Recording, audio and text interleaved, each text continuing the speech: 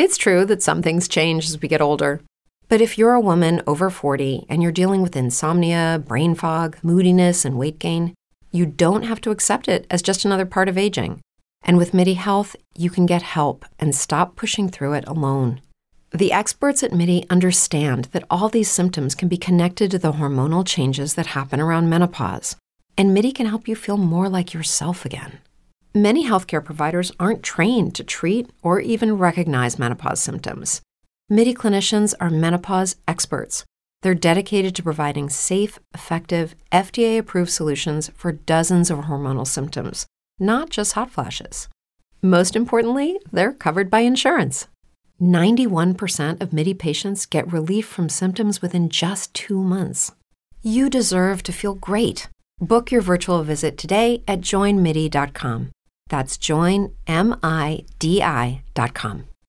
Brain fog, insomnia, moodiness, achy joints, weight gain. Maybe you're thinking they're all just part of getting older, or that's what your doctor tells you. But MIDI Health understands that for women over 40, they can all be connected. Hormonal changes that happen during perimenopause and menopause are at the root of dozens of symptoms women experience, not just hot flashes. MIDI specializes in compassionate care for women in menopause. Their solutions are safe, effective, and FDA approved. Plus, they're covered by insurance. A convenient telehealth visit with a MIDI clinician can be your first step to getting personalized care. They'll tailor a treatment plan for your symptoms and health history so you can get back to feeling great. 91% of MIDI patients get relief from symptoms within just 2 months. When your body changes, your care should too. Book your virtual visit today at joinmidi.com. That's joinmidi.com. Chapter 7. Cutting from The Daily Graph, 8th of August. Pasted in Mina Murray's journal. From a correspondent. Whitby. One of the greatest and suddenest storms on record has just been experienced here, with results both strange and unique.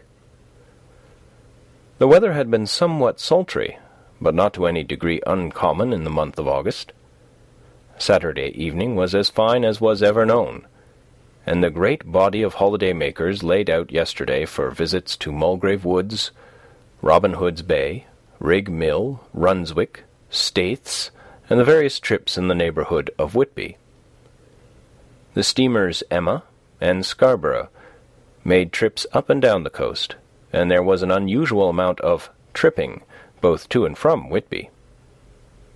The day was unusually fine till the afternoon, when some of the gossips who frequent the East Cliff churchyard, and from the commanding eminence watch the wide sweep of sea visible to the north and east, called attention to a sudden show of mares' tails high in the sky to the northwest. The wind was then blowing from the southwest in the mild degree which in barometrical language is ranked as number 2, light breeze. The coast guard on duty at once made report, and one old fisherman, who for more than half a century has kept watch on weather signs from the East Cliff, foretold in an emphatic manner the coming of a sudden storm. The approach of sunset was so very beautiful, so grand in its masses of splendidly coloured clouds, that there was quite an assemblage on the walk along the cliff in the old churchyard to enjoy the beauty. Before the sun dipped below the black mass of Kettleness, standing boldly athwart the western sky, its downward way was marked by myriad clouds of every sunset colour, flame, purple, pink, green, violet, and all the tints of gold, with here and there masses not large, but of seemingly absolute blackness, in all sorts of shapes, as well outlined as colossal silhouettes. The experience was not lost on the painters, and doubtless some of the sketches of the Prelude to the Great Storm will grace the R.A. and R.I. walls in May next. More than one captain made up his mind then and there that his cobble, or his mule, as they termed the different classes of boats, would remain in the harbour till the storm had passed. The wind fell away entirely during the evening, and at midnight there was a dead calm, a sultry heat, and that prevailing intensity which, on the approach of thunder, affects persons of a sensitive nature. There were but few lights in sight at sea, for even the coasting steamers, which usually hug the shore so closely, kept well to seaward, and but a few fishing boats were in sight. The only sail noticeable was a foreign schooner with all sails set, which was seemingly going westwards. The foolhardiness or ignorance of her officers was a prolific theme for comment whilst she remained in sight, and efforts were made to signal her to reduce sail in the face of her danger. Before the night shut down, she was seen with sails idly flapping as she gently rolled on the undulating swell of the sea, as idle as a painted ship upon a painted ocean. Shortly before 10 o'clock, the stillness of the air grew quite oppressive, and the silence was so marked that the bleating of a sheep inland or the barking of a dog in the town was distinctly heard, and the band on the pier, with its lively French air, was like a discord in the great harmony of nature's silence. A little after midnight came a strange sound from over the sea, and high overhead the air began to carry a strange, faint, hollow booming. Then, without warning, the tempest broke, with a rapidity which, at the time, seemed incredible, and even afterwards is impossible to realize, the whole aspect of nature at once becoming convulsed. The waves rose in growing fury, each overtopping its fellow, till, in a very few minutes, the lately glassy sea was like a roaring and devouring monster. White-crested waves beat madly on the level sands and rushed up the shelving cliffs. Others broke over the piers, and with their spume swept the lanthorns of the lighthouse, which rise from the end of either pier of Whitby harbour. The wind roared like thunder, and blew with such force that it was with difficulty that even strong men kept their feet, or clung with grim clasp to the iron stanchions. It was found necessary to clear the entire pier from the mass of onlookers, or else the fatalities of the night would have increased manifold. To add to the difficulties and dangers of the time, masses of sea fog came drifting inland, white, wet clouds, which swept by in ghostly fashion, so dank and damp and cold that it needed but a little effort of imagination to think that the spirits of those lost at sea were touching their living brethren with the clammy hands of death, and many a one shuddered as the wreaths of sea mist swept by. At times the mist cleared, and the sea for some distance could be seen in the glare of the lightning, which came thick and fast, followed by such peals of thunder that the whole sky overhead seemed trembling under the shock of the footsteps of the storm. Some of the scenes thus revealed were of immeasurable grandeur and of absorbing interest. The sea, running mountains high, threw skywards with each wave mighty masses of white foam, which the tempest seemed to snatch at and whirl away into space. Here and there a fishing boat with a rag of sail running madly for shelter before the blast, now and again the white wings of a storm-tossed seabird. On the summit of the east cliff the new searchlight was ready for experiment, but had not yet been tried. The officers in charge of it got it into working order, and in the pauses of onrushing mist swept with it the surface of the sea. Once or twice its service was most effective, as when a fishing boat, with gunwale under water, rushed into the harbour, able, by the guidance of the sheltering light, to avoid the danger of dashing against the piers. As each boat achieved the safety of the port, there was a shout of joy from the mass of people on the shore, a shout which for a moment seemed to cleave the gale and was then swept away in its rush. Before long, the searchlight discovered some distance away a schooner with all sails set, apparently the same vessel which had been noticed earlier in the evening. The wind had, by this time, backed to the east, and there was a shudder amongst the watchers on the cliff as they realized the terrible danger in which she now was. Between her and the port lay the great flat reef on which so many good ships have, from time to time, suffered, and with the wind blowing from its present quarter, it would be quite impossible that she should fetch the entrance of the harbour. It was now nearly the hour of high tide, but the waves were so great that in their troughs the shallows of the shore were almost visible, and the schooner, with all sails set, was rushing with such speed that, in the words of one old salt, she must fetch up somewhere, if it was only in hell.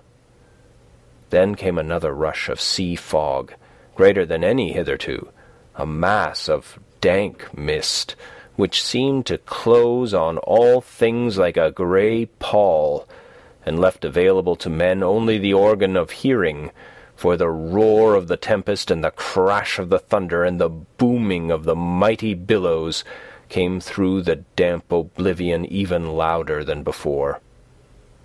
The rays of the searchlight were kept fixed on the harbour mouth across the east pier, where the shock was expected, and the men waited, breathless. The wind suddenly shifted to the northeast, and the remnant of the sea fog melted in the blast. And then, mirabile dictu, swept the strange schooner before the blast, with all sails set, and gained the safety of the harbour. The searchlight followed her, and a shudder ran through all who saw her, for lashed to the helm was a corpse, with drooping head, which swung horribly to and fro at each motion of the ship. No other form could be seen on the deck at all. A great awe came on all as they realized that the ship, as if by a miracle, had found the harbour, unsteered save by the hand of a dead man. However, all took place more quickly than it takes to write these words. The schooner paused not, but, rushing across the harbour, pitched herself on that accumulation of sand and gravel washed by many tides and many storms, into the southeast corner of the pier jutting under the east cliff, known locally as Tate Hill Pier. There was, of course, a considerable concussion as the vessel drove up on the sand heap. Every spar, rope, and stay was strained, and some of the top hammer came crashing down. But strangest of all, the very instant the shore was touched, an immense dog sprang up on deck from below, as if shot up by the concussion, and running forward, jumped from the bow on the sand. Making straight for the steep cliff, where the churchyard hangs over the laneway to the east pier so steeply that some of the flat tombstones, thruffsteins or throughstones as they call them in the Whitby vernacular, actually project over where the sustaining cliff has fallen away, it disappeared in the darkness, which seemed intensified just beyond the focus of the searchlight. It so happened that there was no one at the moment on Tate Hill Pier, as all those whose houses are in close proximity were either in bed or were out on the heights above. Thus the coast guard on duty on the eastern side of the harbour, who at once ran down to the little pier, was the first to climb aboard. The men working the searchlight, after scouring the entrance of the harbour without seeing anything, then turned the light on the derelict and kept it there, The Coast Guard ran aft, and when he came beside the wheel, bent over to examine it, and recoiled at once as though under some sudden emotion. This seemed to pique general curiosity, and quite a number of people began to run. It was a good way round from the west cliff by the drawbridge to Tate Hill Pier, but your correspondent is a fairly good runner, and came well ahead of the crowd. When I arrived, however, I found already assembled on the pier a crowd, whom the Coast Guard and police refused to allow to come on board.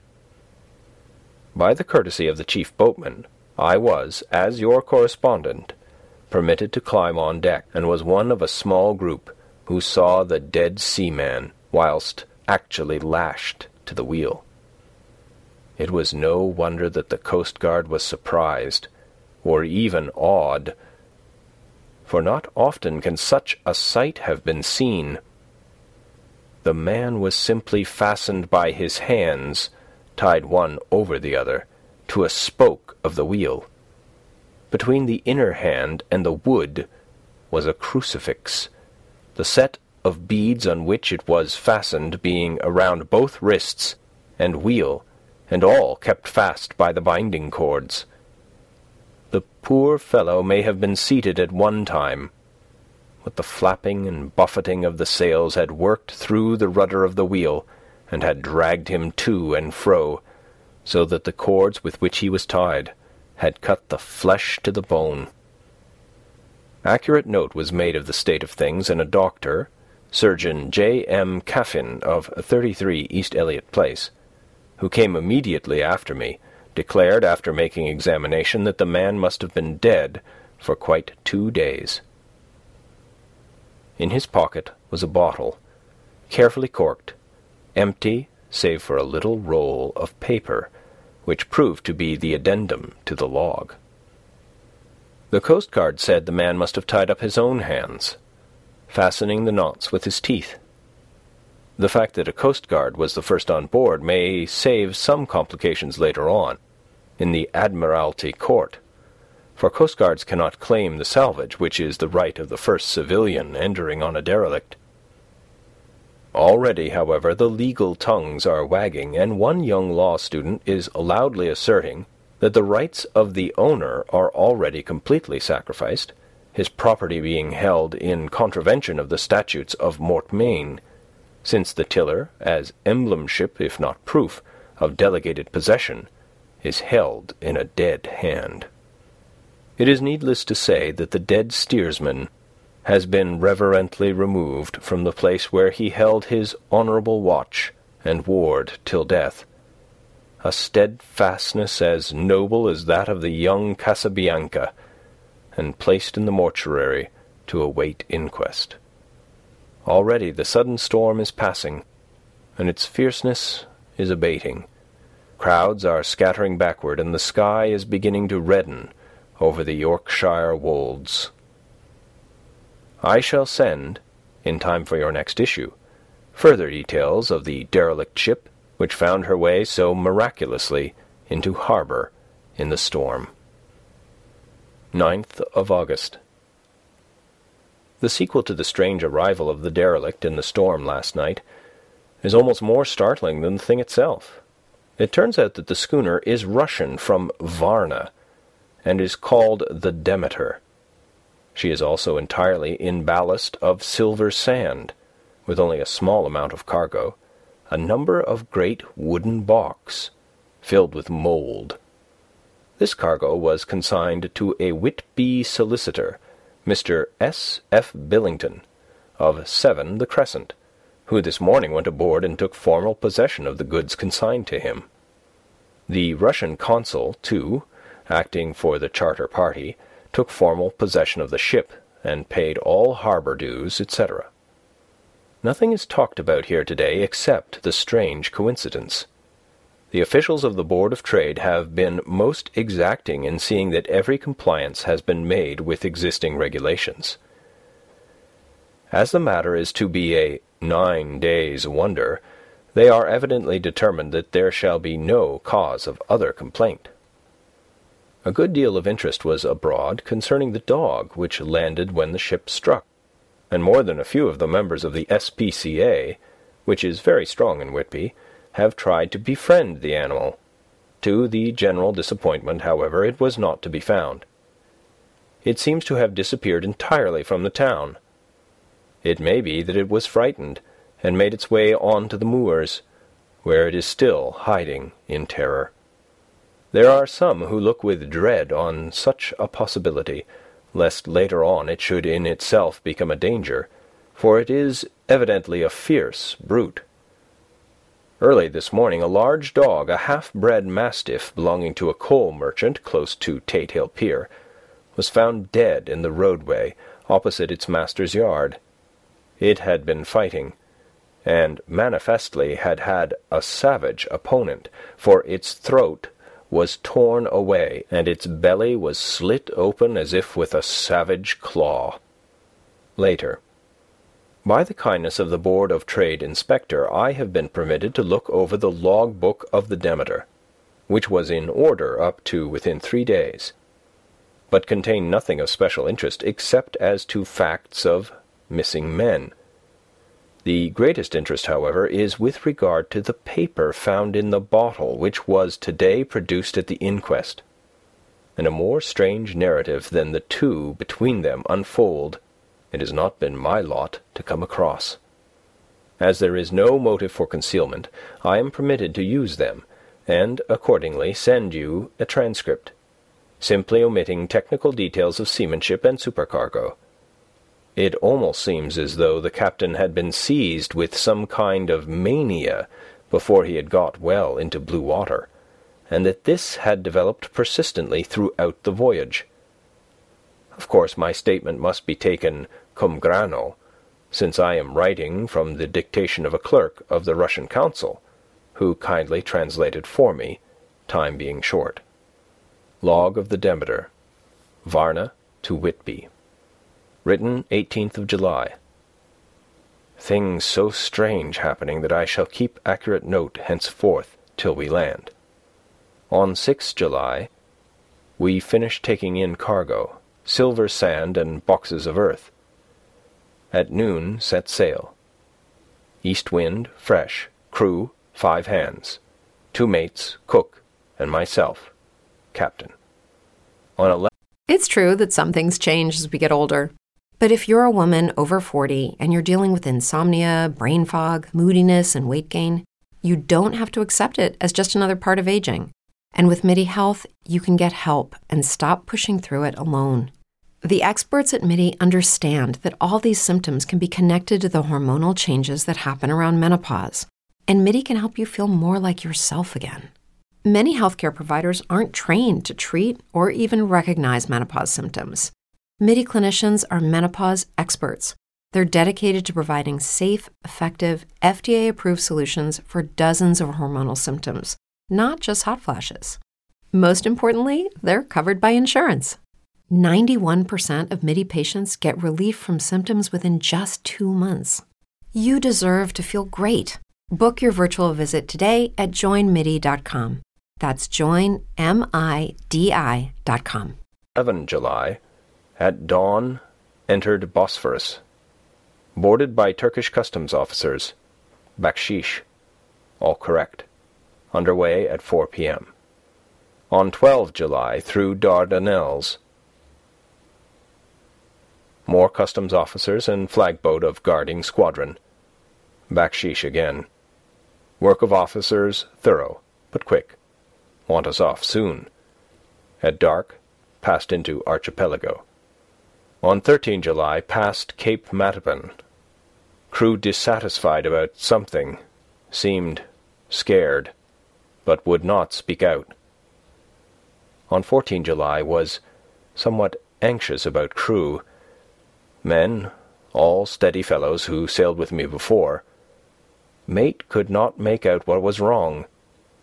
They only told him there was something, and crossed themselves. Mate lost temper with one of them that day and struck him. Expected fierce quarrel, but all was quiet. On 16 July, mate reported in the morning that one of the crew, Petrovsky, was missing. Could not account for it. Took larboard watch 8 bells last night. Was relieved by Amramoff, but did not go to bunk. Men more downcast than ever. All said they expected something of the kind, but would not say more than there was something aboard. Mate getting very impatient with them. Feared some trouble ahead. On 17 July, yesterday, one of the men, Olgerin, came to my cabin and in an awe-struck way confided to me that he thought there was a strange man aboard the ship. He said that in his watch he had been sheltering behind the deck-house, as there was a rainstorm, when he saw a tall, thin man who was not like any of the crew come up the companionway and go along the deck forward and disappear. He followed cautiously, but when he got to bows, found no one, and the hatchways were all closed. He was in a panic of superstitious fear, and I am afraid the panic may spread. To allay it, I shall today search the entire ship carefully, from stem to stern. Later in the day I got together the whole crew and told them, as they evidently thought there was someone in the ship, we would search from stem to stern. First Mate Angry said it was folly, and to yield to such foolish ideas would demoralize the men. Said he would engage to keep them out of trouble with the handspike. I let him take the helm, while the rest began a thorough search, all keeping abreast with lanterns. We left no corner unsearched. As there were only the big wooden boxes, there were no odd corners where a man could hide. Men much relieved when search over, and went back to work cheerfully. First Mate scowled, but said nothing. 22nd July. Rough weather last 3 days, and all hands busy with sails. No time to be frightened.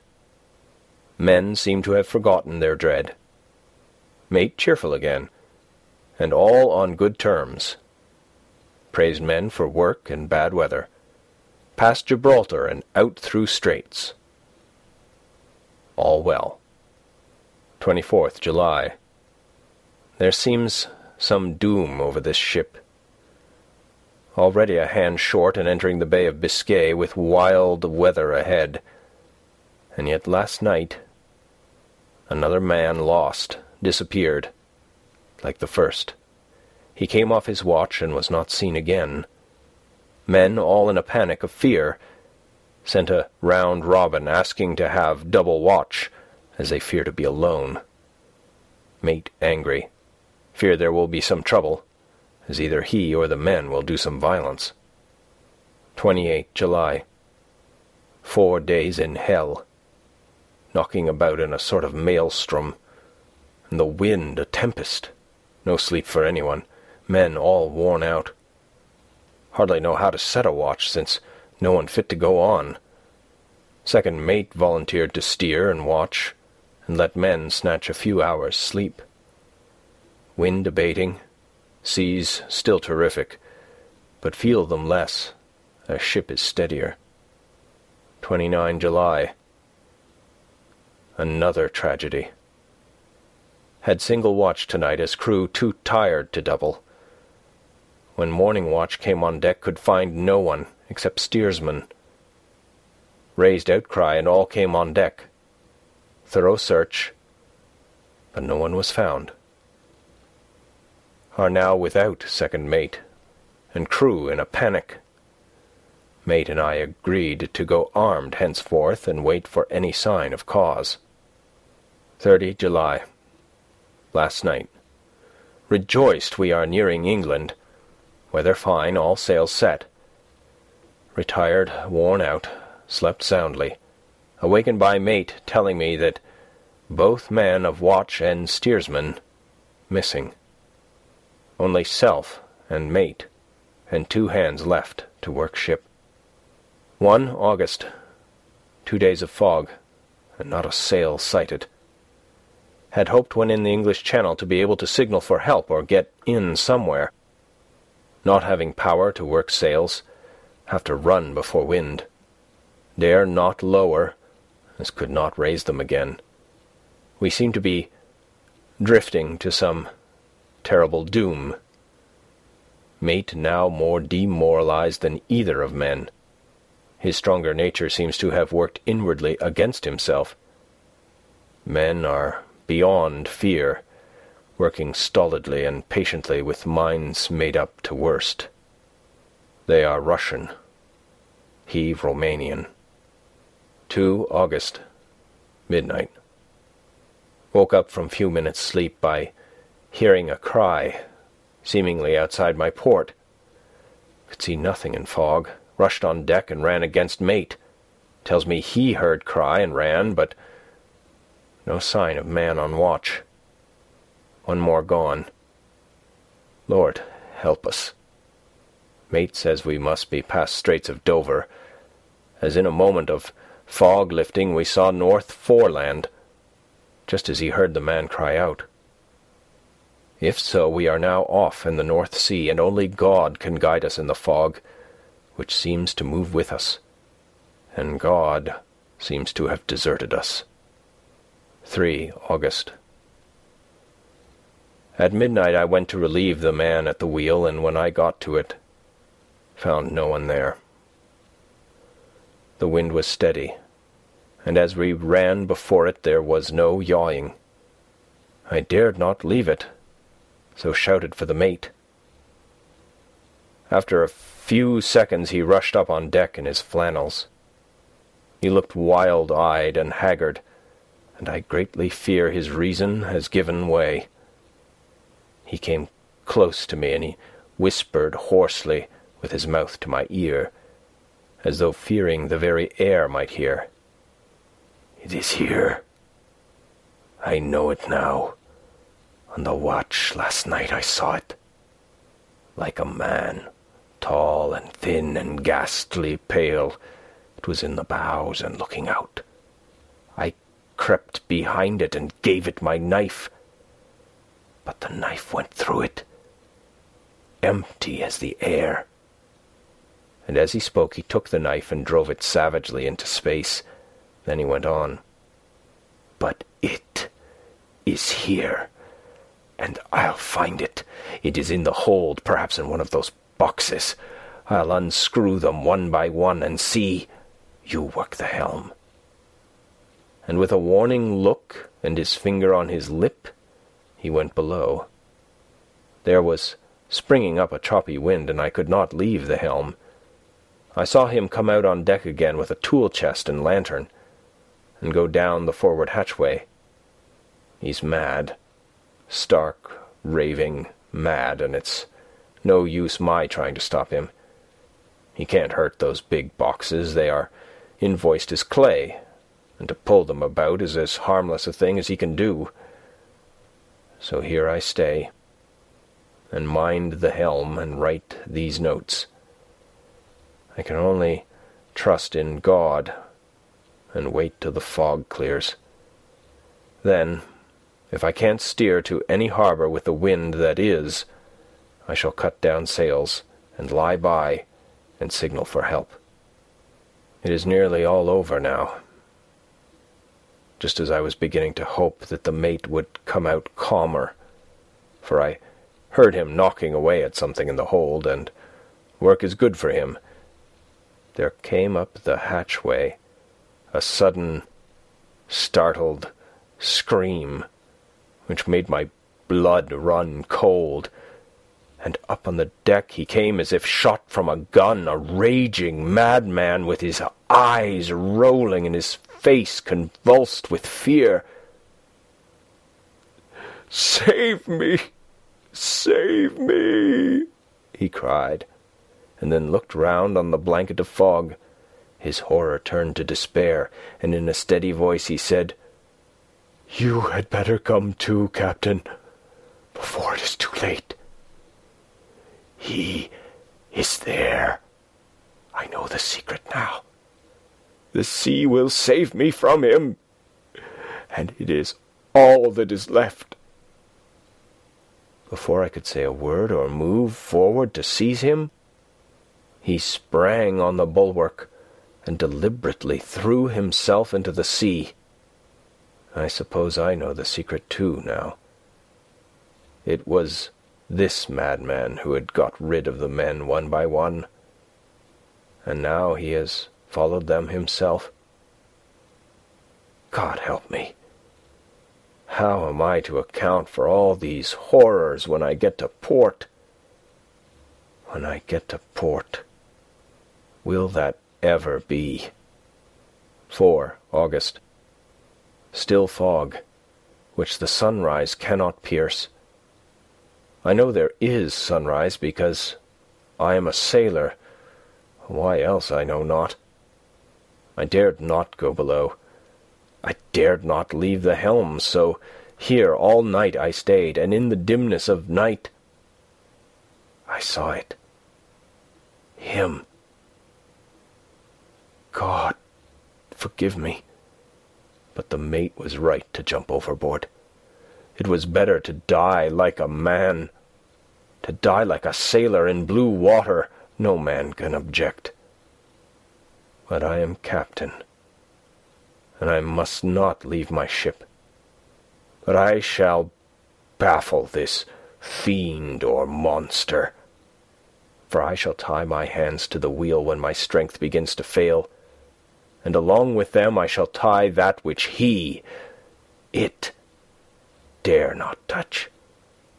And then, come good wind or foul, I shall save my soul and my honour as captain. I am growing weaker, and the night is coming on. If he can look me in the face again, I may not have time to act. If we are wrecked, mayhap this bottle may be found, and those who find it may understand. If not, well, then all men shall know that I have been true to my trust. God and the Blessed Virgin and the saints help a poor, ignorant soul trying to do his duty. Of course the verdict was an open one. There is no evidence to adduce, and whether or not the man himself committed the murders there is now none to say. The folk here hold almost universally that the captain is simply a hero, and he is to be given a public funeral.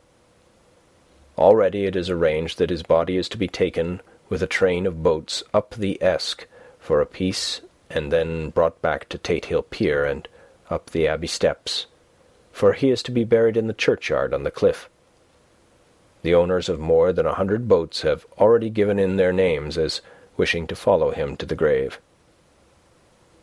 No trace has ever been found of the great dog, at which there is much mourning, for, with public opinion in its present state, he would, I believe, be adopted by the town. Tomorrow we'll see the funeral, and so will end this one more mystery of the sea. Mina Murray's Journal, 8 August. Lucy was very restless all night, and I too could not sleep. The storm was fearful, and as it boomed loudly among the chimney pots, it made me shudder. When a sharp puff came, it seemed to be like a distant gun. Strangely enough, Lucy did not wake, but she got up twice and dressed herself. Fortunately, each time I awoke in time and managed to undress her without waking her, and got her back to bed. It is a very strange thing, this sleepwalking, for as soon as her will is thwarted in any physical way, her intention, if there be any, disappears, and she yields herself almost exactly to the routine of her life. Early in the morning we both got up and went down to the harbour to see if anything had happened in the night. There were very few people about, and though the sun was bright and the air clear and fresh, the big, grim-looking waves that seemed dark themselves because the foam that topped them was like snow, forced themselves in through the mouth of the harbour, like a bullying man going through a crowd. Somehow I felt glad that Jonathan was not on the sea last night, but on land. But oh, is he on land or sea?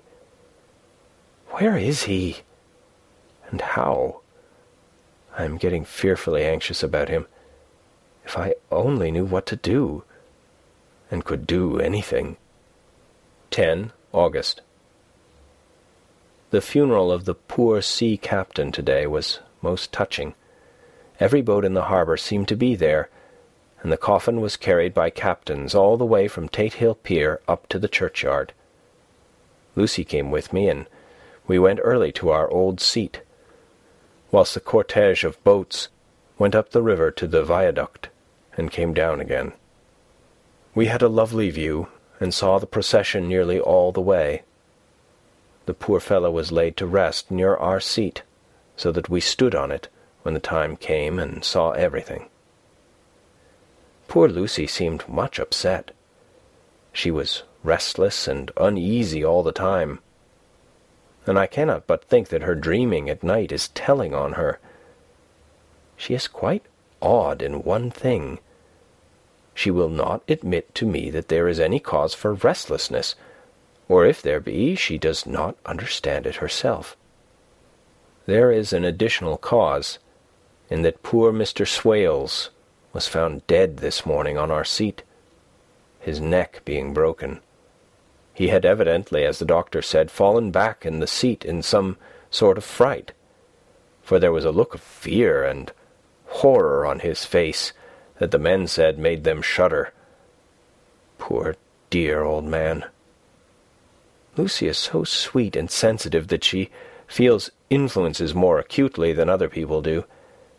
Just now she was quite upset by a little thing which I did not much heed, though I am myself very fond of animals.